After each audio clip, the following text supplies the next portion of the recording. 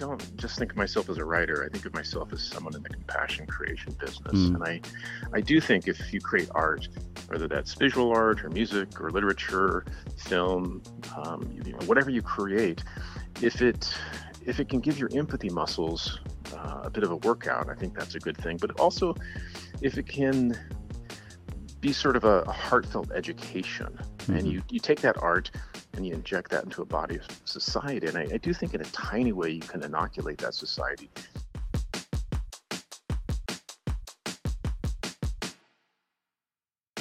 The Chinese Lady. It's an extraordinary play by Lloyd Suh. It's about the life of Afong Moy and her far-lasting effect on the individual and collective psyches in this country. Afong Moy was the first Chinese lady to come to the United States back in 1834 at the age of 14.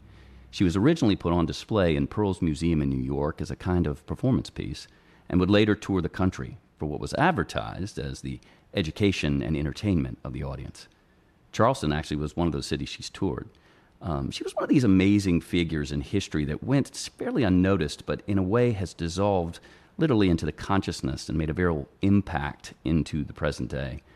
One thing we really like to do with this program, with Dialogue, is to deepen your experience with these themes in history in our plays. And we do a lot of research around the process, and we'd like to share that with you. And while digging into the life of Afong Moy, I came across an amazing novel entitled The Many Daughters of Afong Moy, written by Jamie Ford. And today we have the great pleasure of welcoming Jamie to the program. Welcome, Jamie. Hey, thanks for having me. Happy to be here. So I'm watching your interview on Today's Show with Jenna Bush, and I suggest everybody kind of Google that and follow it, because it really is a great interview. But you were talking about doing research on a project and the rabbit holes you go down, and that's exactly how I found you. So I'm digging, I go down these rabbit holes, and I find the novel, and found out later I came pretty late to the party. I mean, there's some of our patrons had read it, but just an amazing piece. It's an incredible book. Oh, thank you. And we were also very lucky in that Polly Buxton from Buxton Books was able to get us in touch. So we're just really happy to have you with us here today. To start out, do you want to give us just kind of some context of how the story of Afong Moy fits into the novel? Afong Moy was someone that I'd known about for a long time, and I wanted to write about her. But, her ending, the real figure, her ending is ambiguous to tragic. And I'd been just dancing around with this character for a long time. And I went down this rabbit hole about epigenetics, the idea that we inherit psychological traits. And I, conceived a novel that created a matrilineal line from Afong Moy into 2045. So I've given her generations of descendants, and those descendants kind of echo her trauma in her life. And how did you, I know oftentimes it's kind of like a voice that kind of comes to you. Is it something you knew of once? Can you even look back and say, where did you start learning about her? Or was there anything in particular that really spoke to you? The first time I heard about Afong was in the 90s. I can't remember what year it was, but it was a full-page feature in the San Francisco Chronicle celebrating Asian American History Month. Mm-hmm. People read those things. Yeah. And it had this timeline from the 1500s when some Filipino sailors arrived on the west coast of the United States. And there was a little mention there. It said, Afong Moy, the first Chinese woman to come to America, takes the stage in New York City in 1834. And I tucked that in the back of my mind. And occasionally I would go down these rabbit holes and try to find out more about her. I splash around in newspaper archives, things like that. And I could find all of these articles written about her, but in all those articles, we never hear from her. Mm-hmm. And I really wanted to give her a voice. And I really love what Lloyd Suh has done with his play, in that he really has, it's nothing but Afong's voice on stage and her experiences. It really is. It's a great play. It's an amazing piece. And then in your book, you wove it into many different kind of timelines. How does that one kind of seed kind of make its way into those other lives? Yeah, I'm known for writing historical fiction, so splashing around in the past is, that's kind of what I do. But as I said, I wanted to give Afong a beat of redemption. I wanted to give her, a bit of a happier ending. Not quite a happier ending, but redemptive is really the word. And by giving her these descendants, I could really just have Afong. It's like her genetic material expressed in different points in time. it's really all these echoes of Afong. And so she's in the 40s. It's a character in the 20s. It's a character in contemporary times. And then again, a character in the future. And along those, when she came here, she was an oddity. People paid to see her because of her otherness, of her bound feet, the exotic nature of, just of who she was. And the people that handled her, they really monetized her otherness. And throughout the book, through these 6 generations, we get to see how Chinese American women are treated differently in each generation. Some things are improved and some things stay the same. But hopefully when we get to the end, it's a positive journey. I think it was so brilliantly done in a novel too. It's like it does what a novel does so well, in that we get this expanse and all these different stories. And in many ways, the play and the novel have that similarity of moving her into the future. And the play, it's the performers really kind of have their character, and the audience is kind of character, so it kind of moves in. So kind of her impact is really fascinating. Now the generational trauma, it's such an interesting way to kind of look at it. When we think about story, how do you equate telling stories and the stories with it, and how that fits in with this trauma that goes through the generations?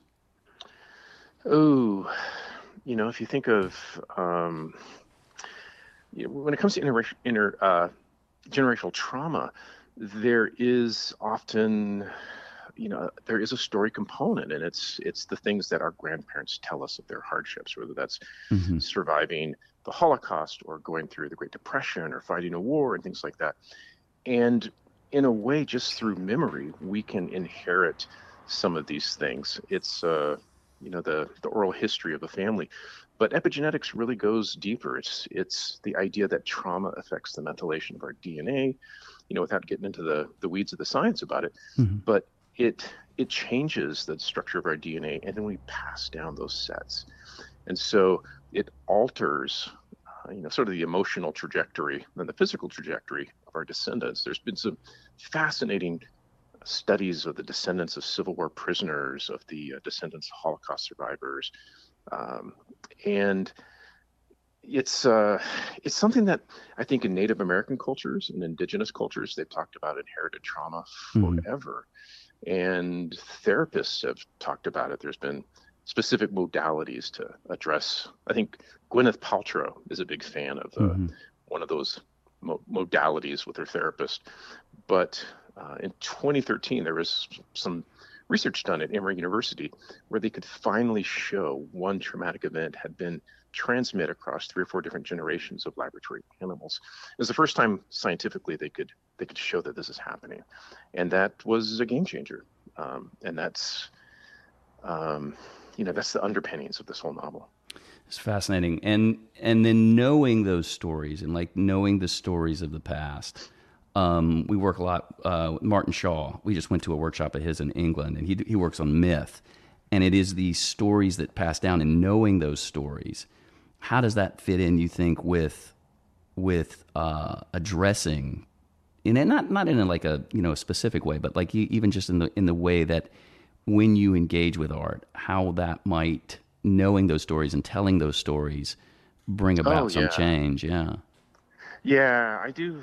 I don't just think of myself as a writer. I think of myself as someone in the compassion creation business. And I do think if you create art, whether that's visual art or music or literature, film, whatever you create, if it can give your empathy muscles a bit of a workout, I think that's a good thing. But also, if it can be sort of a heartfelt education, and you take that art and you inject that into a body of society. And I do think in a tiny way you can inoculate that society against the things that hold us back, racism, sexism, classism, all the isms that we have been encumbered with for generations. And I'm hopeful.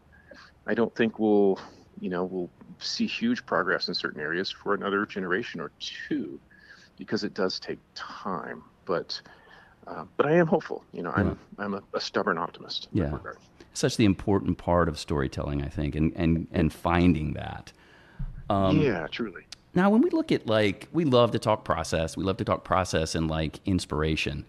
How, when you go about, it doesn't necessarily have to be the mini daughters, but like when you go about a process of creating these worlds, these scenes, these people, and I know this is a broad question, but it's like, where do you start? Like, what kind of, and I know it may be different for different ones, but what hits you first? Ooh, I always start with a premise, and in this case it was Afong way, and I'm going to, give her fictional descendants. I'll kind of build a story from there. But I have a soft spot. I have a deep, abiding weakness for love stories. So no matter what I write, it always sort of bends into this direction of a love story, whether I want it to or not. It's kind of my nature. And so I always start from a premise. My third book was about a boy who was raffled off at the 1909 World's Fair and gave away a child as a prize. It's those kind of things that it's lost history. It's true. And when you tell it to people, there's this, it's this moment where they're like, are you serious? Did that really happen? Yeah, that really happened. We were a different society 100 years ago. We operated differently. And in that lost history, I try to explore those things. But I am half Chinese. And so much of American history is told through a white European lens, and not just a white European lens, a white male European lens. And so there's all these untold stories, and I like dusting off those stories, like turning over them, looking at the squishy thing. Yeah, so important and so needed. I mean, I think it's what's so great about the play too. It's like that you're looking at it from a much different angle. And I know for the performers, they have brought so much of themselves to it in that way because of where they've come from, where they've been, and then being both in a place and out of a place, which is, that's that great myth. And Martin Shaw told this myth about the Irish coming to England, and basically the myth was they led him over on a white horse, but the minute he got off the white horse, he would no longer grow. So it was basically he had to stay on the horse. So he was of neither world. So yeah, it's just it's really fascinating. Yeah. Go ahead. When you look, I had a great writing teacher way back. It's just kind of distill everything down to description and dialogue. And a lot about what the program is dialogue and what comes out through conversations, what comes underneath. We look at the different forms for a novelist, you're kind of responsible for the whole ball of wax. Nobody's going to come in and interpret the way something's said or kind of move in a different direction. How does that dialogue come to you? Do you, Ooh, you have to be. My first books were fairly simple in their dialogue because my characters are so young. They're 12, 13, 14-year-olds. As I have older characters, as I have characters in different fields of science and things like that, you have to do your research for one, but then you have to be kind of an actor. You have to. I mean, it's a little ridiculous, but my wife. She kind of describes my office as where I just play with my imaginary friends. Yeah. And that's not far off because there's times where I am up here just talking to myself, trying to work out the dialogue. And you have to be everybody.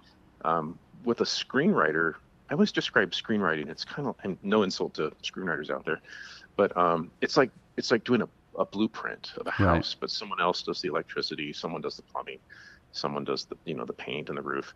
And with a novel, you do all of it. And so you have to dance with the details, and then you also have to bring these characters to life. And an instructor that I worked with back in the day, he said, you should always write as though your characters have immortal souls. And so I try to do that. I try to make them very real. And it's always the best compliment when someone will email me or ask me, like, are these real people? If they're fictional, then I know I've done my job. Yeah, and it's I think that's so true of like, and then writers in general. I also teach screenwriting. I've done a lot of screenwriting. Cool. And in screenwriting, you've got to do it all, and then you got to leave a bunch of it out, and then somebody's going to translate it in a very different way. But you have to trust that they're going to interpret your vision and not screw it up. Right. And for a novelist, I mean, I guess it's whatever side you're not doing. I'm sure it's like the romantic vision of, well, it's all there and it's all you. But you do have to be everything. You have to be the director. You have to be the writer. You have to be the actor, you have to set the scenes. There's so much you're just creating through those symbols on the page. Yeah. Does that ever get daunting? Uh, when it gets daunting is when I have to turn it over to other creative minds, honestly. Yeah. I mean, I shouldn't say daunting, but I have to divorce myself from my own expectations because I no longer have my hand on the steering wheel. And that's fine as long as you trust the driver. And therein is the rub of, finding the perfect relationship to translate, a novel into a film. Yeah. Things like that. Now, are you in the process of that now with the Many Daughters of Afong Moy? Yeah, the Many Daughters Yeah. of Afong Moy has been optioned by Jenna Bush's company, and she's really going for it. She's optioned a lot of books. She's giving voice to a lot of people that perhaps in the past didn't have their voices heard. So I'm a big fan of what she's doing. She's brought in a great screenwriter who's been working on it up until the writer's strike. Yes. But from my understanding, as soon as the writer's strike is over, they're good to go to start pitching. So I 100% support all of the striking writers. The world is changing, and they need to be compensated fairly, and they need to be protected against AI stripping them of their creativity and harvesting their creativity and then repackaging it for free for someone else. So that's a whole other issue. But yeah, Jenna's her company is called 1,000 Voices, and she's really using her superpowers for good. She's got a huge platform, huge audience, and she's a huge reader. Her mom was a librarian. And the great thing about Jenna is, I mean, we can talk about my book, but we can talk about any book because she's read everything. And it's just really satisfying to see someone that is in the public sphere in such a large way who is such a tremendous, advocate for books and literacy, truly. Will you, in other words, is it something you kind of turn over and then you're going to see it later, or will you be at all involved in the process going through it? I'm an executive producer. Oh, there you go. Yeah. To the extent of what that means, it varies from production to production. Right. In some cases, it's very ceremonial. It's just worked into your contract. But in this case, Jenna and her producing partner have been great at keeping me in the loop, of checking in with me, asking me what I think about this. When they were looking for screenwriters, they sent me a huge list of 30 screenwriters, and we talked about ones that we like. But I really trust them. Right. It's a separate art form, and I want to trust that they're going to hire people who are fantastic in that field and then just turn them loose. And the person that who's been working on the screenplays is amazing. Yeah. And has a track record that is current and powerful. And I hopefully want to be a part of of her resume someday. Well, it's so perfect for series. Like, I was so happy to hear that it was going to be expansive, because there's so many routes and ways to go, and I bet it's going to be very exciting to see. Yeah, there's an interesting time right now, because I do think we are in the golden age of streaming media. But we're also in the golden age of cultural cross-pollination, where we are getting out of our lanes and reading books and watching films about other people's experiences, instead of going to the movies and it just being a mirror and we're kind of seeing ourselves and everything. So I think it's a really good time for this story to be told. It's also when commercially, I think commercially those types of, we'll call them entertainment, because I'm like you. It's like, when it gets to be art, or when it really starts to affect you, it starts to focus, as more than distract. It's entertainment, and it's really, those things are doing so well. I don't know if you've seen Barbie and like Oppenheimer. These are thoughtful films, and they're hitting on such a large scale.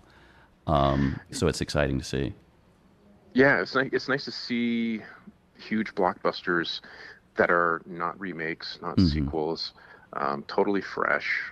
And some different some different people producing these things. So it's I'm excited. Yeah. I'm very hopeful. Again, I'm a stubborn optimist. It's Yeah. easy to be cynical and jaded and bitter, and I have my down moments. But in general, I think we're moving in a positive direction, despite the noise and conflict and Twitter and things like that. Yeah. And when you do, so do you want to work in other mediums? Are you thinking about them at all? Oh, I don't know, like maybe plays, anything to that effect? Oh, yeah. I mean, I've dabbled with writing screenplays, but it is a very specific art. It's a very specific craft, and when people do it really well, I sort of bow down to their superior skill.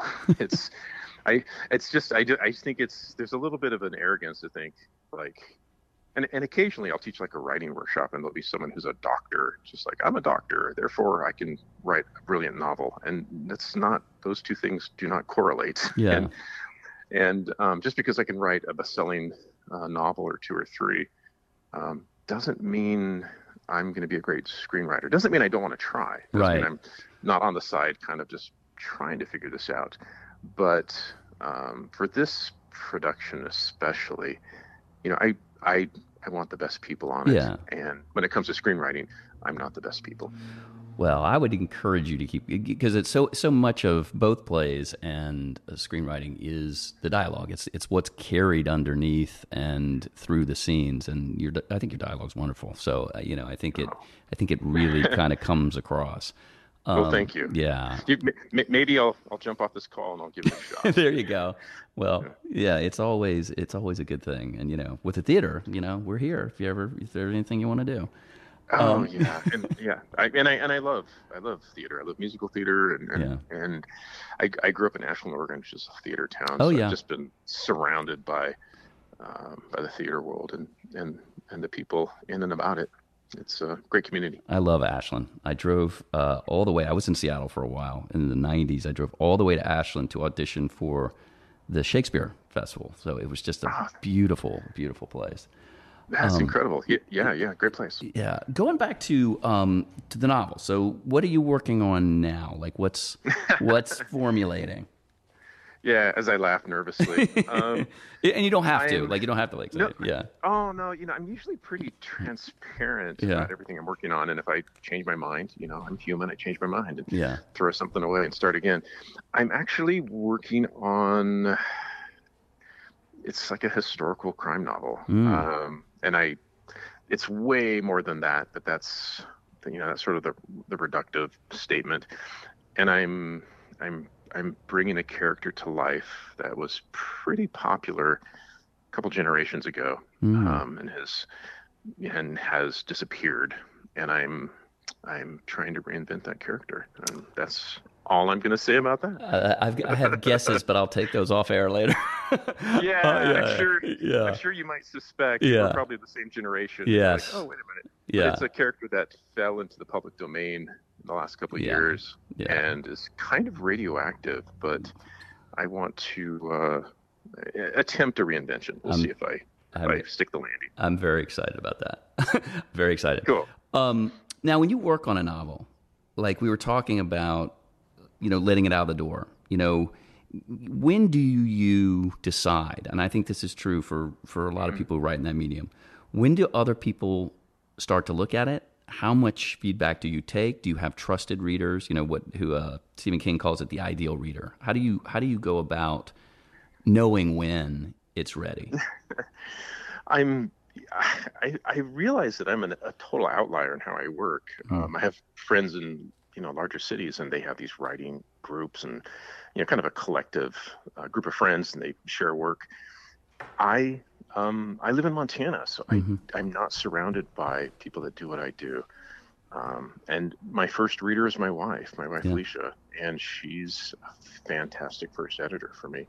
And my work, I feel really naked if I send something out that she hasn't read and edited. And she's really honest. Like she just writes things in the margins. Like, I can tell that you wrote this at the end of the day because it's kind of lazy writing.